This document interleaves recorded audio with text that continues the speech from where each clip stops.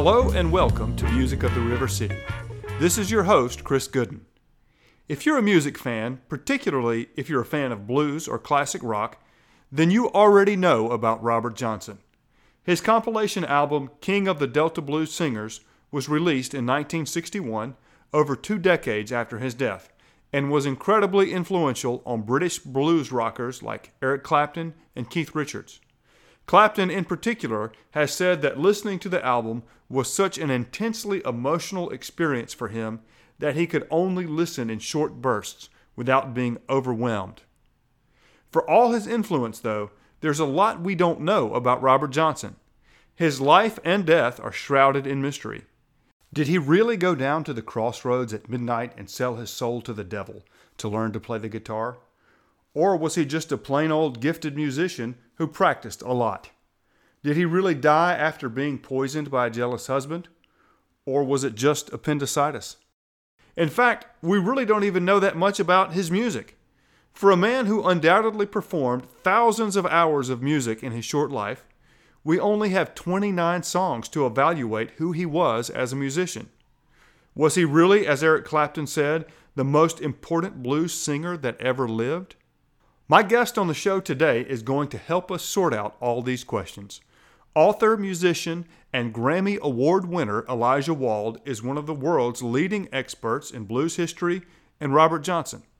In Escaping the Delta, he writes about not only Robert Johnson, but also the context of the musical world in which Robert Johnson lived and worked. I read Escaping the Delta a few years ago and really enjoyed it. So I was so psyched to be able to chat with Elijah Wald for a few minutes about music, blues, and Robert Johnson. We'll get to my interview with Elijah Wald in just a second, but first a quick update. Devoted Music of the River City listeners will recall that I am in the midst of an ongoing struggle with Dan Edney, owner of Vicksburg's very own record store, Mighty River Records.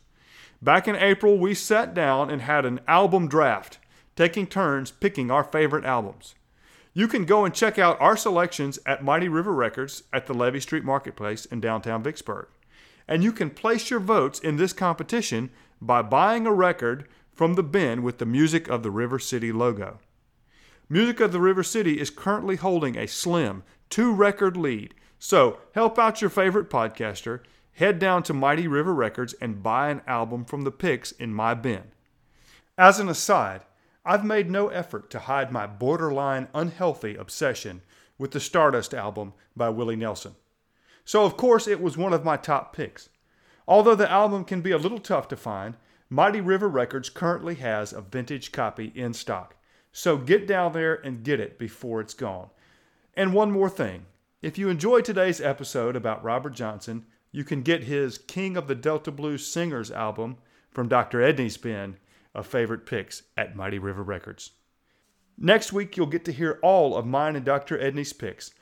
Right now, though, it's on to a fun and informative interview with today's guest, Elijah Wald.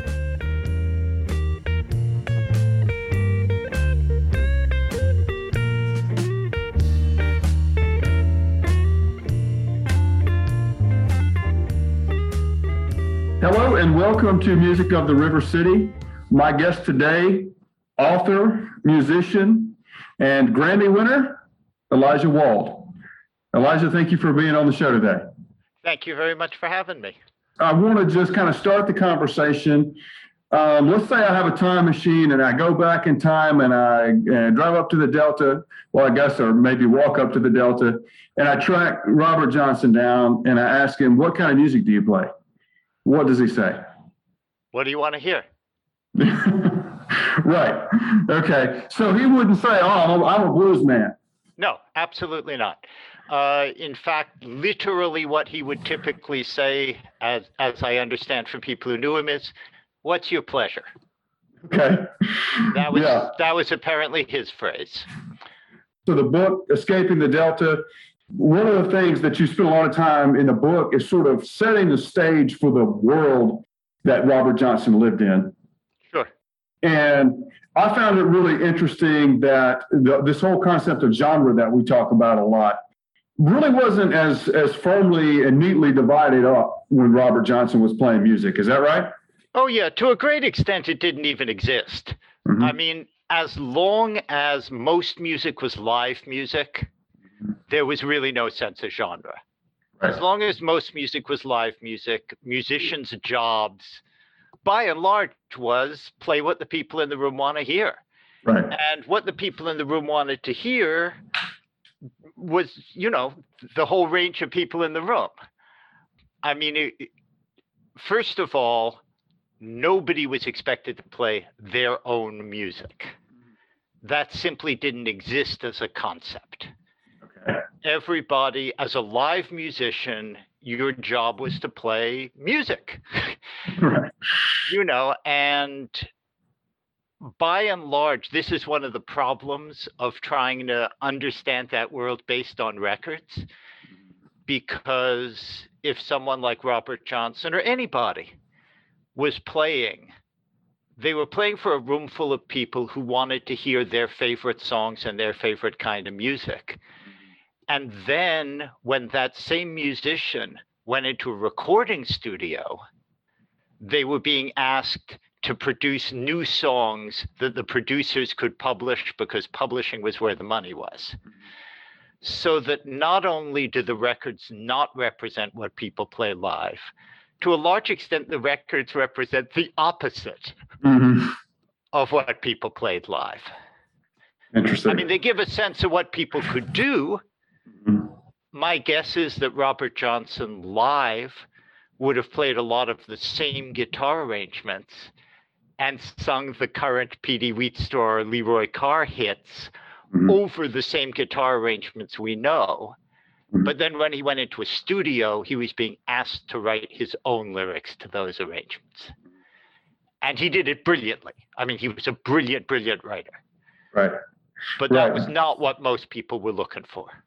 Right. So if I were, like I said, in my time machine, and I went to hear him play at a juke joint, and I was expecting to hear 3220 or Crossroads Blues, I would have been kind of disappointed, because that's not wouldn't have been in his set list probably.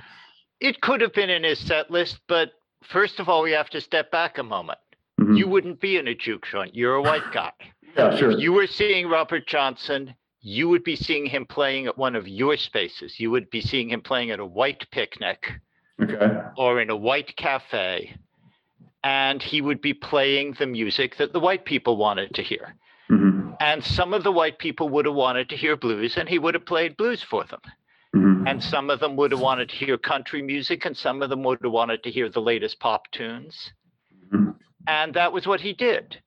And I mean, one of the big things that people misunderstand is that segregation did not mean that black musicians played for black people.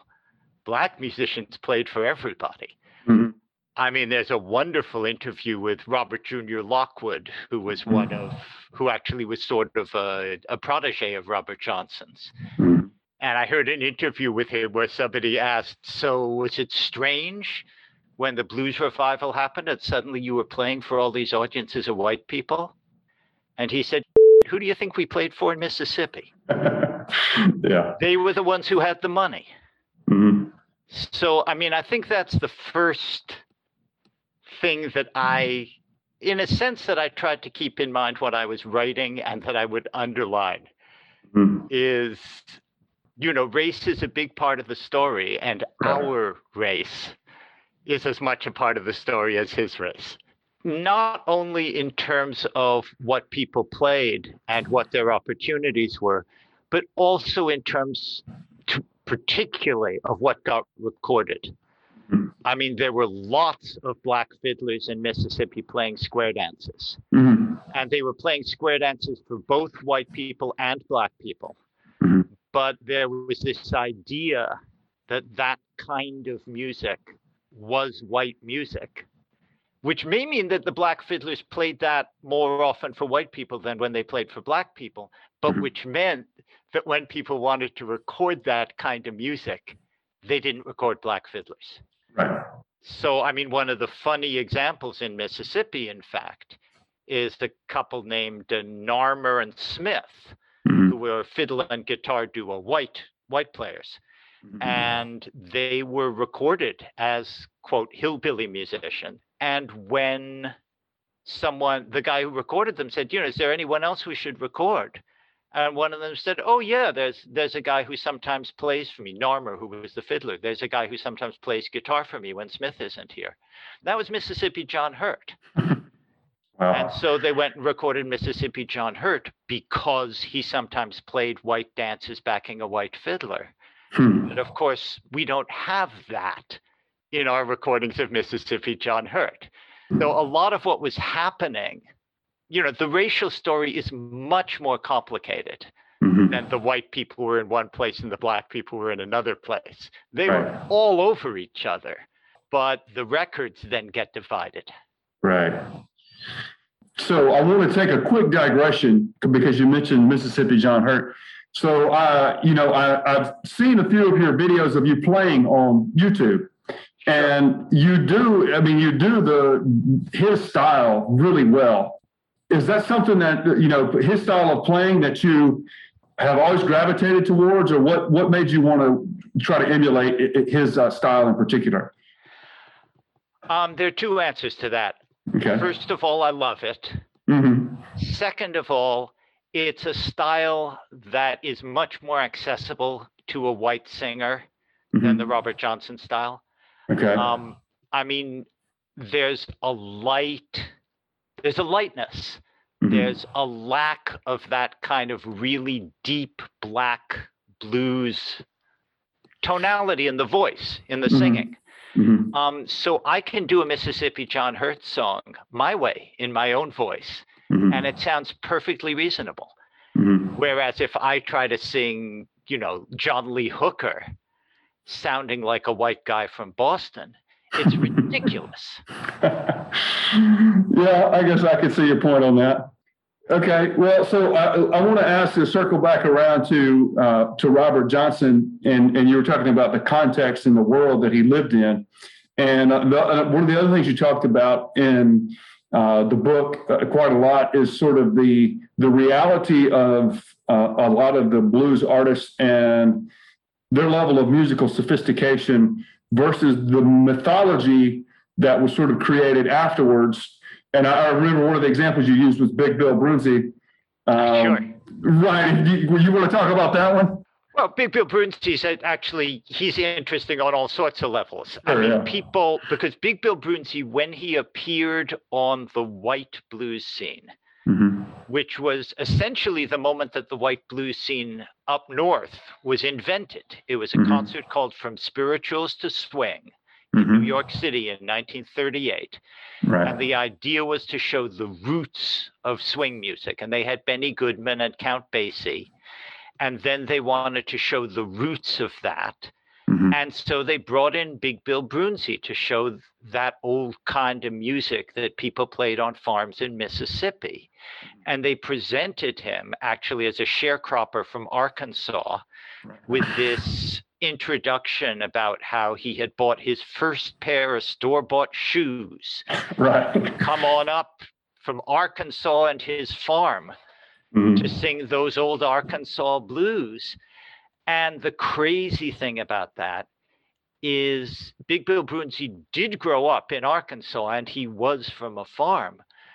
But down in Arkansas and Mississippi, he had been a fiddle player and had played fiddle at dances. And then he'd moved up to Chicago to do factory work. And he started playing guitar in Chicago.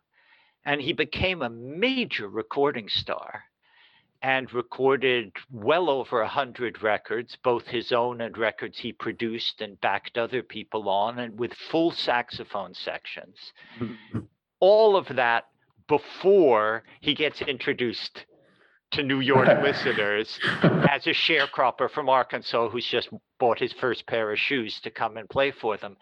And that kind of becomes the way blues has been marketed ever since, as the real thing. Is somebody who, is a farmer from the Mississippi Delta who has never played professionally, and maybe, if you're lucky, has even killed a couple of people and spent some time in jail. Right. Let's talk about B.B. King for a second too, because, you know, if you ask somebody to name a blues musician that they know, B.B. King, it's going to be B.B. King, right?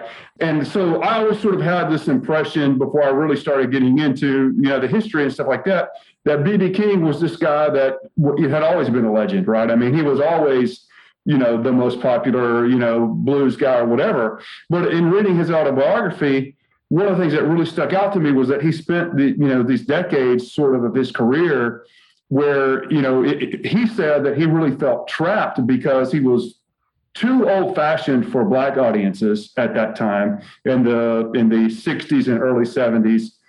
And he wasn't old-fashioned enough, or he wasn't rootsy and authentic enough for white audiences. Yeah, it's interesting because B.B. King's a perfect example for that. Because, you know, someone like Muddy Waters or Howling Wolf, that was even more true of. I mean, Muddy Waters and Howling Wolf, really their careers were completely wiped out by 1960. And if the white kids hadn't come along, they would have had nothing. B.B. actually still had a Black audience. Mm-hmm. It was just an aging Black audience. Right. But I mean, B.B. King in the early to mid 60s, he was playing good-sized halls still. Yeah. But everybody in the room was Black. And the young white people who were discovering Muddy Waters and Howling Wolf thought that B.B. King with his big band and his horn section sounded too slick, too big mm-hmm. band, too soul. Right. And at the same time, as you say, you know, he wasn't...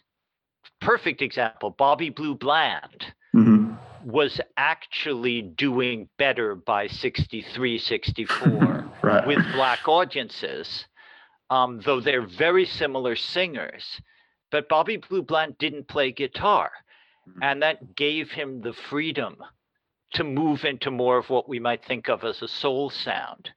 Mm-hmm. Little Milton is another one who played guitar right. brilliantly, but didn't play guitar on his records. Mm-hmm. In that period, he moved into more of a soul sound, whereas B.B. always kept the guitar front and center, and the guitar tied him to that older style. Mm-hmm. On the other hand, the guitar is what the white fans jumped on mm-hmm. because, you know, Eric Clapton on down, everybody said B.B. was the greatest on earth, which he was. B.B. also had a guitar style that was perfectly set to cross that boundary because his hero was Django Reinhardt, the French guitarist. Mm-hmm. So, I mean, B.B. was perfectly positioned to be the person he became. But there's a sort of tragic story. Bobby Rush, I assume you know that name? Yes. Yeah. Bobby Rush has finally written a memoir. It's coming out in another couple of months. It's wonderful. It's mm-hmm. called I Ain't Studying Ya. Yeah. And I was just reading an advance copy. Okay. And he tells this very sort of moving and sad story because, you know, B.B. King used to play every year. He'd do a birthday homecoming concert in Indianola. And right toward the end of his life, he calls Bobby Rush up and says, could you come down and co-star with me on my birthday show in Indianola? And Rush says, you know, actually, I've already got something booked that day. And B.B. King said, please, could you try to break it? Could you try to come down? I'd like to see some of my people there. Because B.B., when he did those shows, all the white folks showed up. Mm-hmm. And the Black people in Indianola didn't really come out. And he wanted Bobby Rush there because Bobby Rush had been playing that circuit mm-hmm. all that time. And Black audiences would show up for Bobby Rush. And B.B. could, in fact, come home and be looking at faces of his home folk. Right. Yeah, that is sad. Yeah, Bobby, by the way, so just this last week, there was a big ceremony here in Vicksburg where the mayor gave Bobby Rush the key to the city, you know, just for lifetime achievement, but it kind of tied into the book coming out and that kind of thing. So he definitely has a following here in Vicksburg. tying it back to B.B. King that you talked about in the book, but this is also, in B.B.'s autobiography, he said it just straight out. He had a little section where he talked about Robert Johnson, and he said, for some reason, people always say that Robert Johnson was this influence on me, and he wasn't. I knew who he was, I knew his music, but T-Bone was my guy that I really tried to emulate. Sure.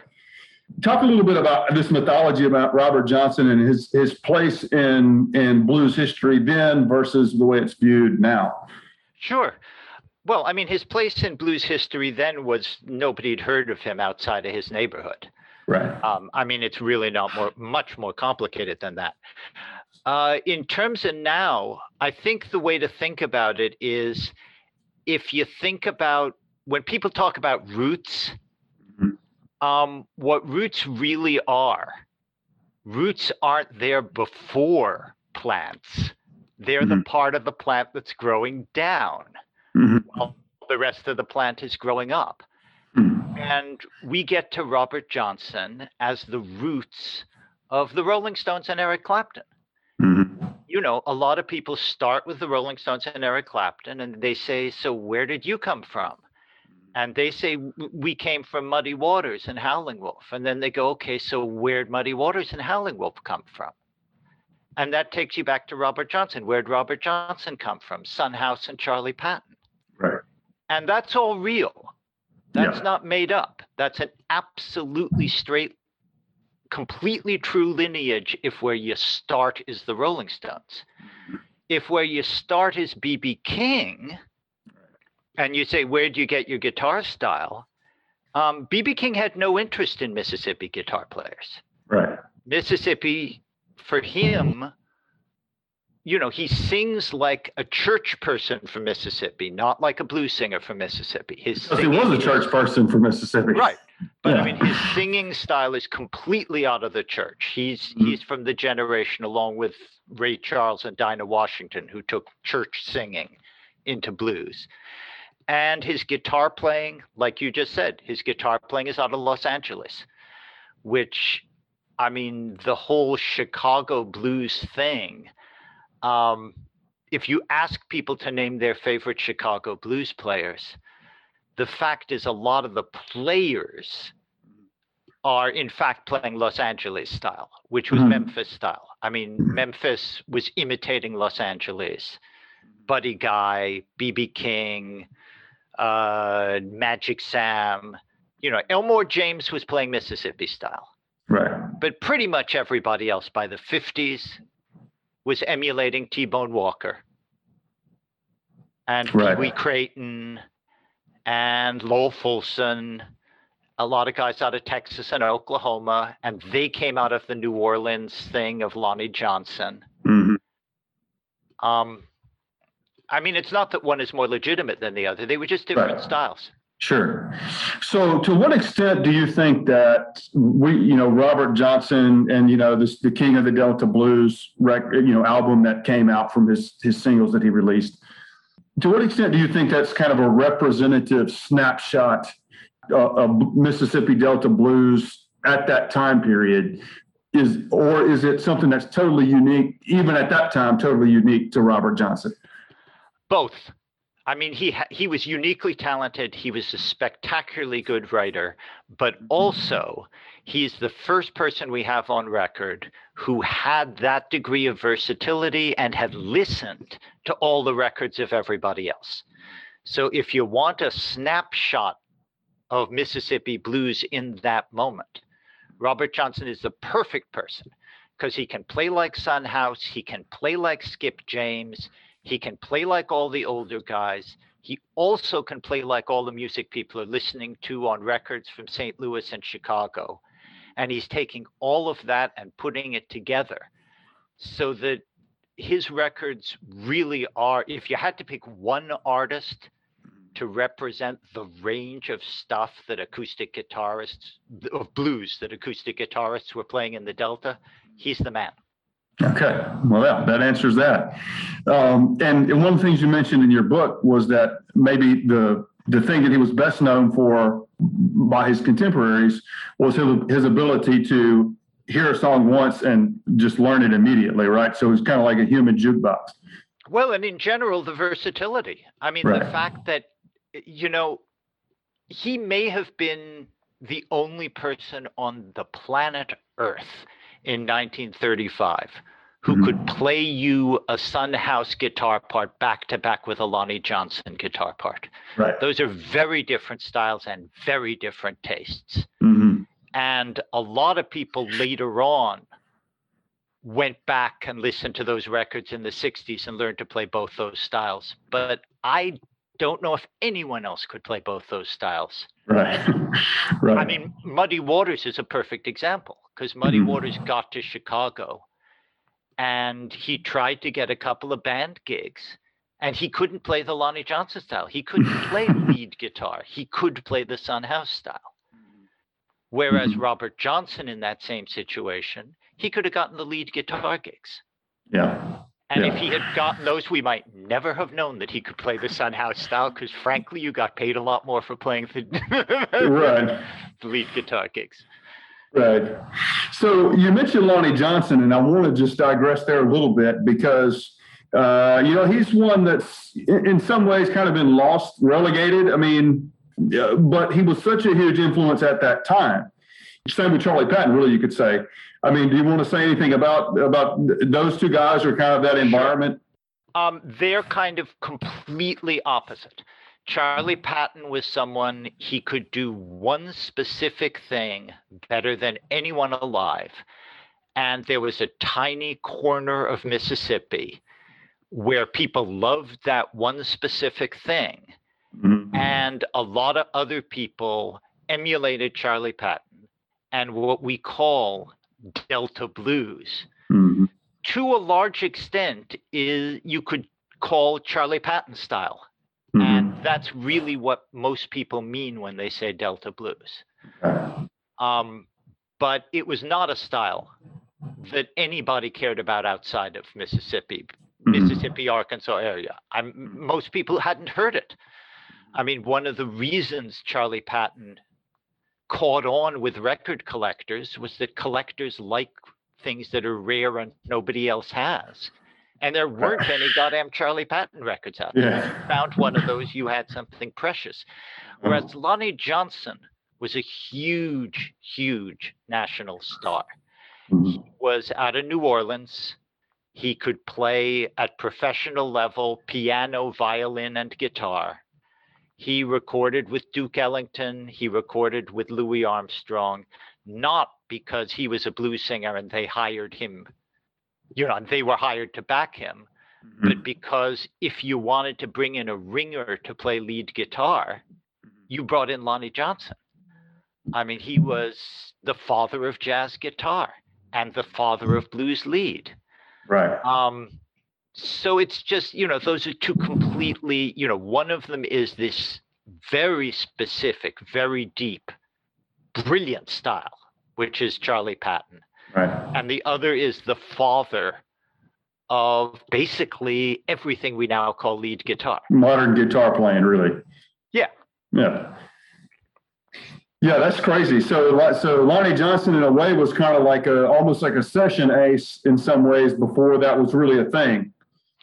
Yeah, I mean, he had his limitations. Sure.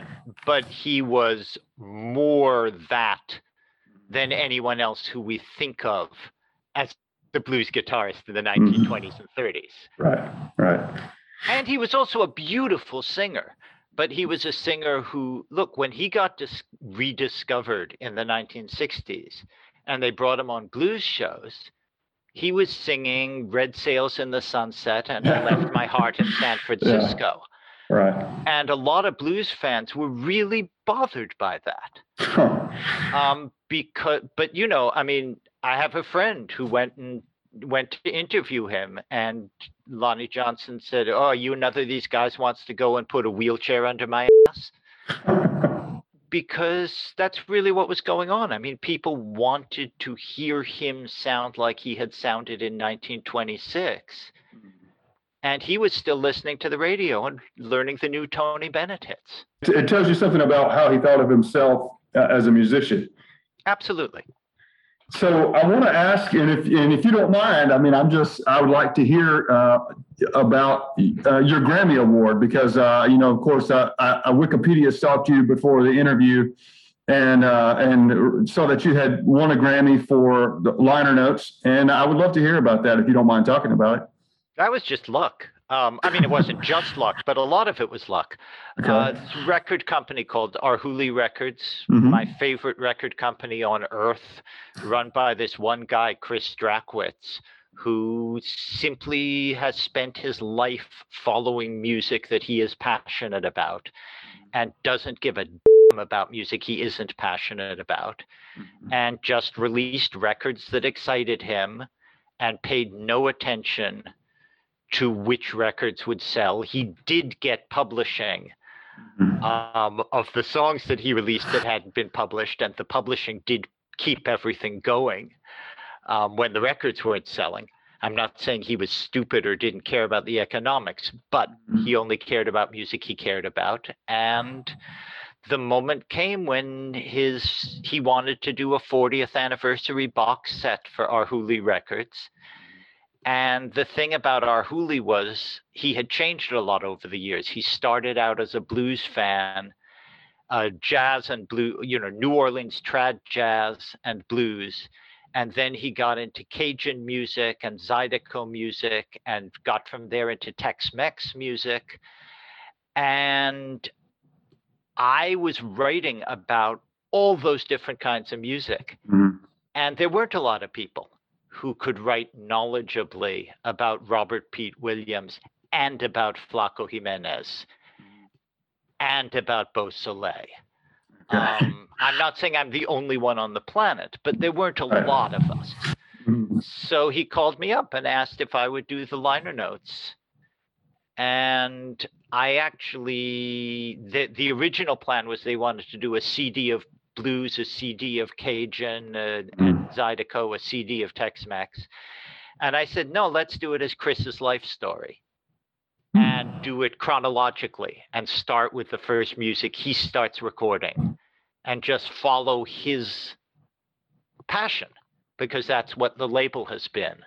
Right. And so we sat down together and we put together a box set, five CDs, following his passion from when he first recorded Jesse Fuller and Mance Lipscomb up to what he was recording in the 2000s by then. Mhm. And the fact is, a lot of people in the record business love and admire Chris, because a lot of people who made millions of dollars putting out pop records secretly wish that they had spent their entire careers following their passion. Yeah. And the Grammy really was a Grammy from people who appreciated Chris, giving a Grammy to Chris's box set. I don't think most of them had read the liner notes for which I got the award. It was an award for Chris.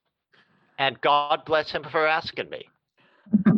Well, you may be selling yourself a little short there, but that is a really cool story. It's a good project, and I'm proud of it.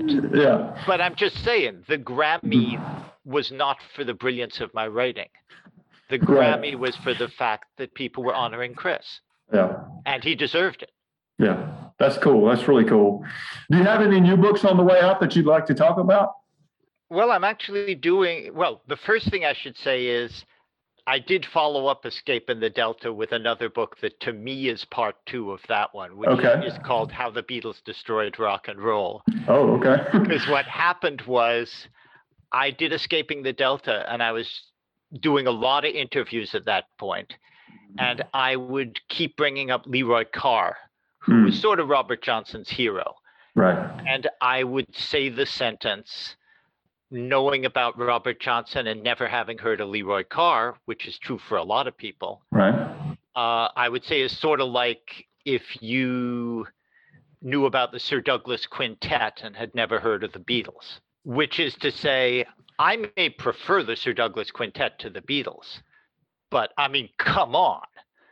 Which of them was more popular and influential just ain't open to question. And I was saying that's true of Leroy Carr. And anyway, I kept saying that sentence, and after a while it hit me that the most popular artist in the United States in the period I was writing about was a guy named Paul Whiteman, who used to be called the King of Jazz. He was a white band leader, and everybody he was the Beatles of the 1920s. He was the most popular band leader on the planet.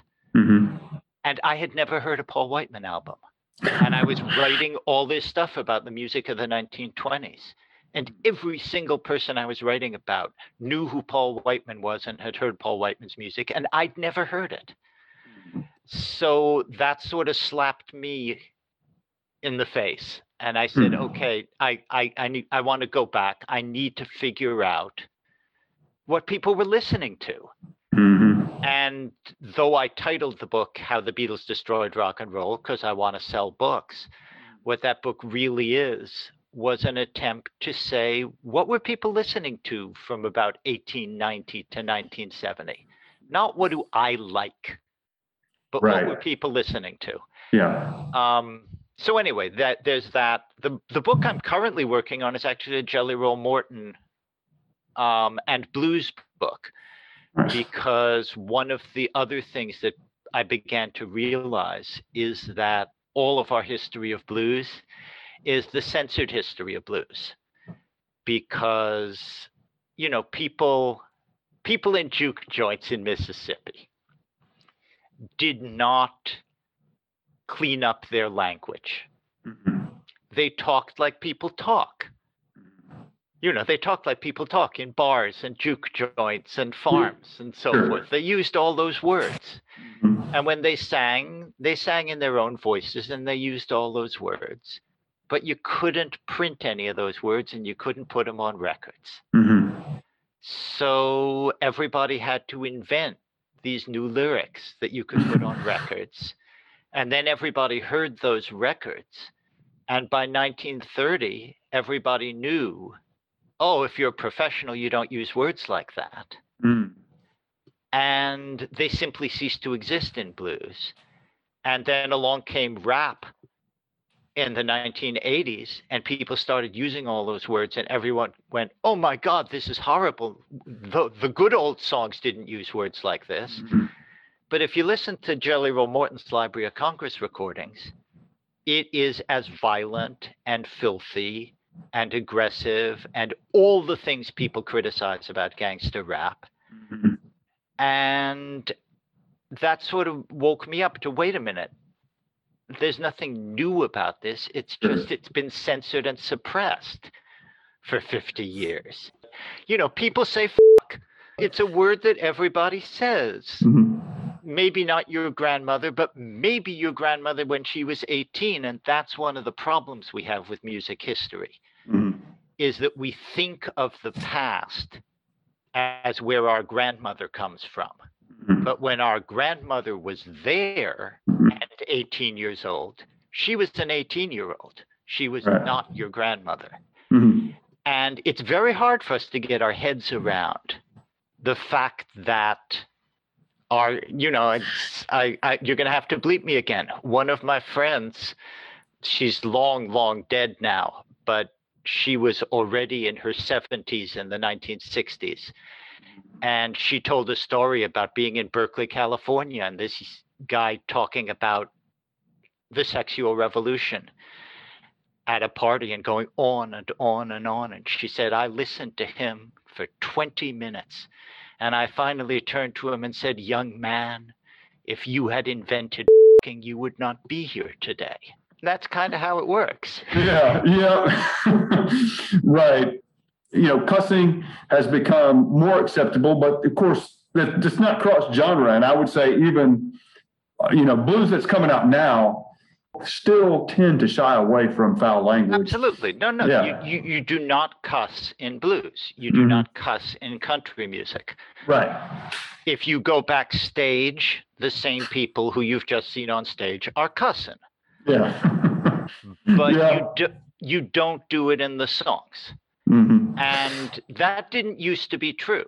There's a fella named Vance Randolph who did a collection of folklore in the Ozarks that is the only large uncensored collection of what I'm going to call hillbilly folklore. It's a stupid word, but we all know what I mean. Mm-hmm.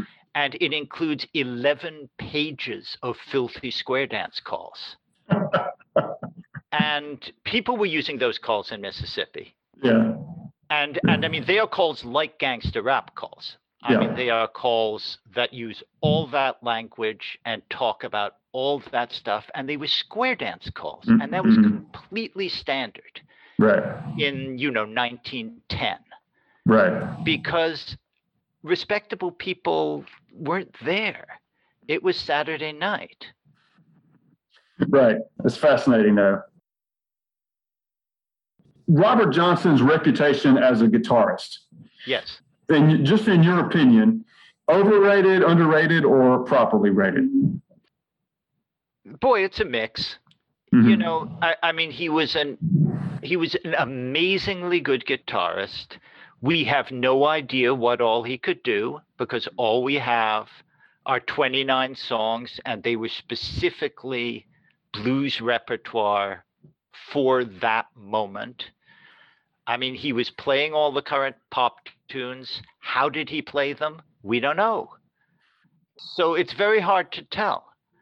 What he did as well as anybody has ever done that. Mm-hmm. What more he did, I don't know. People say some stupid things about his playing. I've heard somebody say, he was the first, a lot of guys just played with their thumb and index finger. He used all 5 fingers. No, he didn't. He used his thumb and index finger. I don't think there's one lick in Robert Johnson you can't play with just your thumb and index finger. Mm-hmm. But that's about not understanding technically exactly what he did. It's not about how technically brilliant it was. It was technically brilliant. Certainly through the filter, like you said, of the Rolling Stones or Eric Clapton, a lot of their admiration for him was around the guitar playing. Oh, they say stupid. Look, that's a different world. They came from a world where one guy plays rhythm guitar and the other guy plays lead. And they heard Robert Johnson and they had never heard Sutton House and all those other people before that.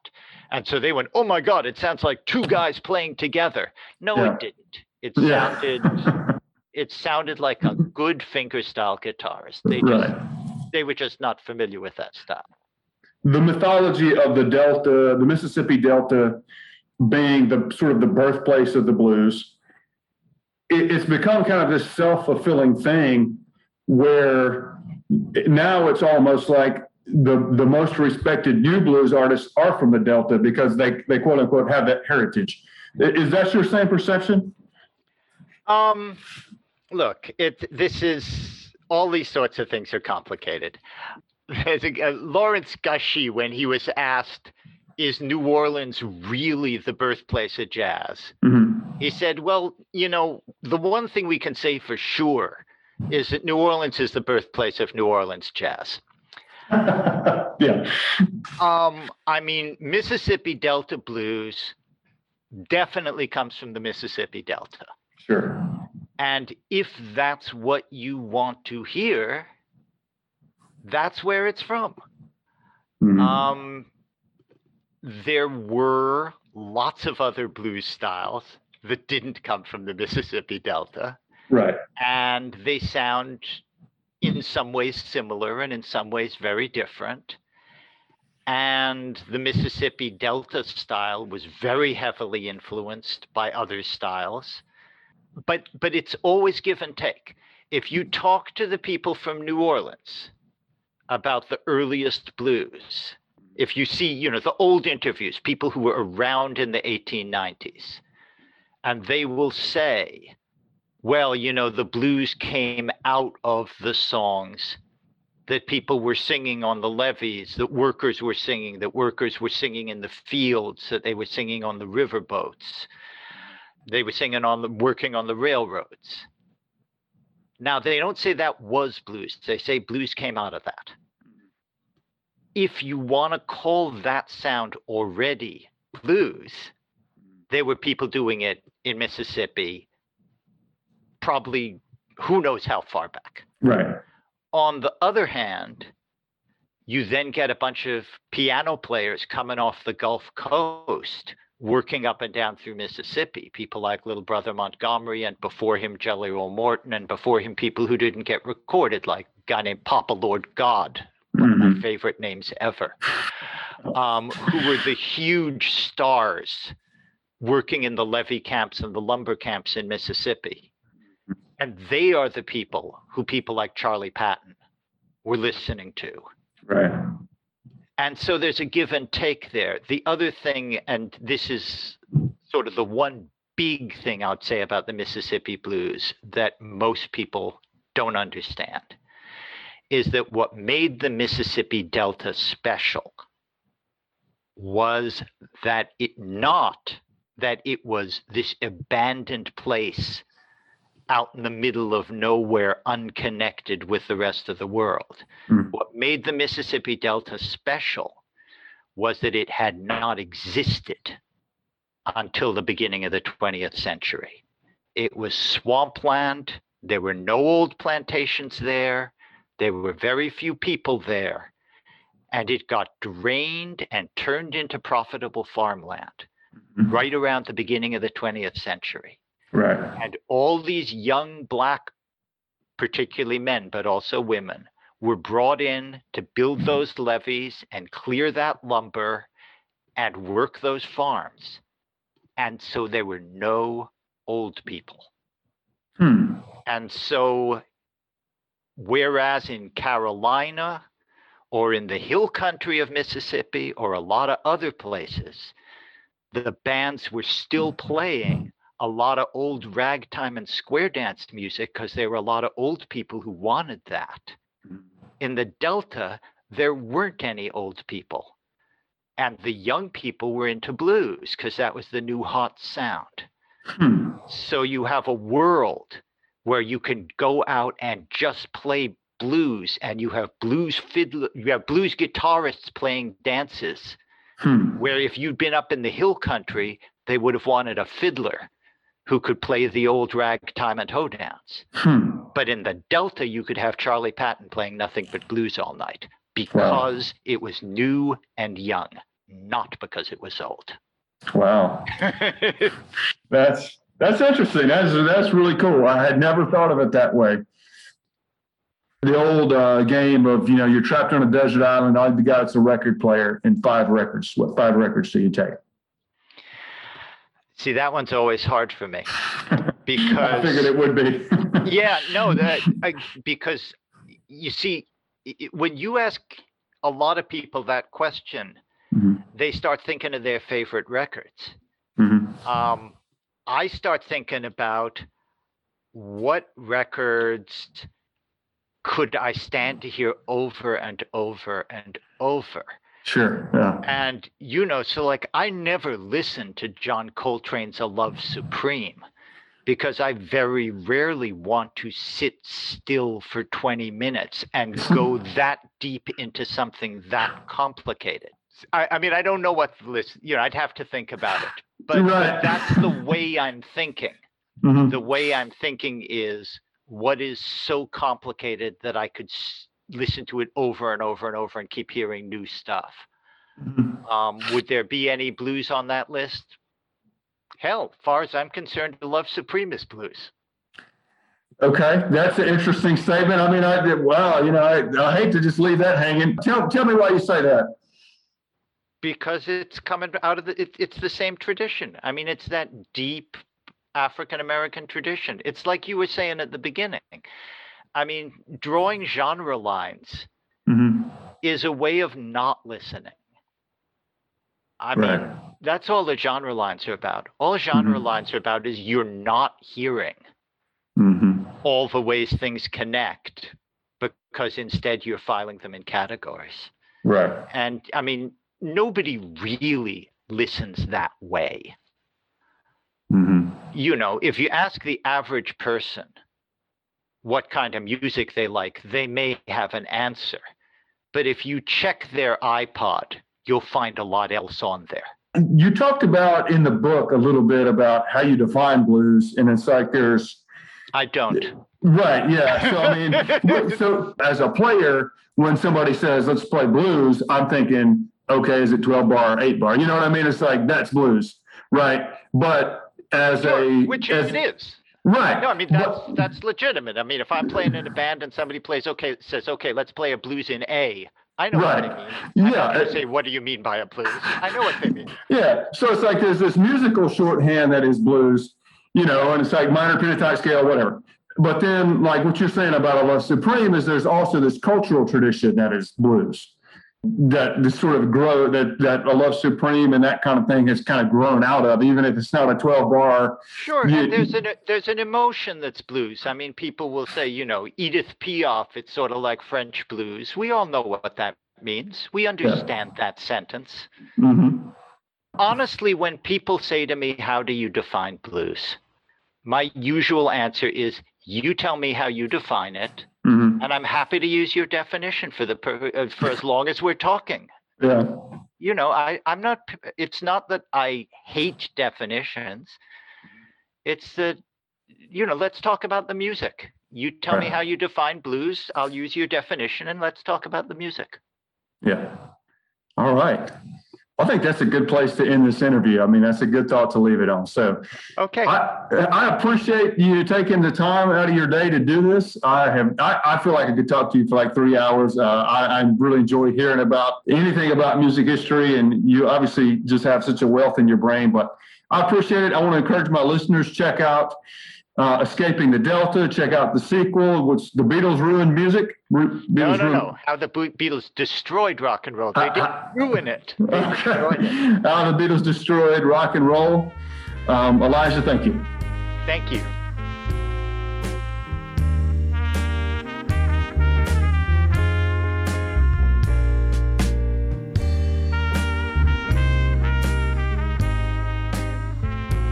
Thanks for listening to this week's episode of Music of the River City. I really want to thank Elijah Wald for being on the show. I enjoyed talking with him and I learned so much. If you like music history, I really encourage you to check out his book, Escaping the Delta, the sequel, How the Beatles Destroyed Rock and Roll, or any of his many other great titles.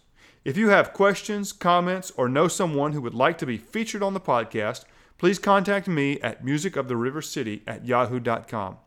Follow Music of the River City on Facebook to get updates when new episodes come out. And it really helps the show if you subscribe to Music of the River City on Amazon Music, Audible, Apple, Spotify, or CastBox. Thanks again for listening to Music of the River City.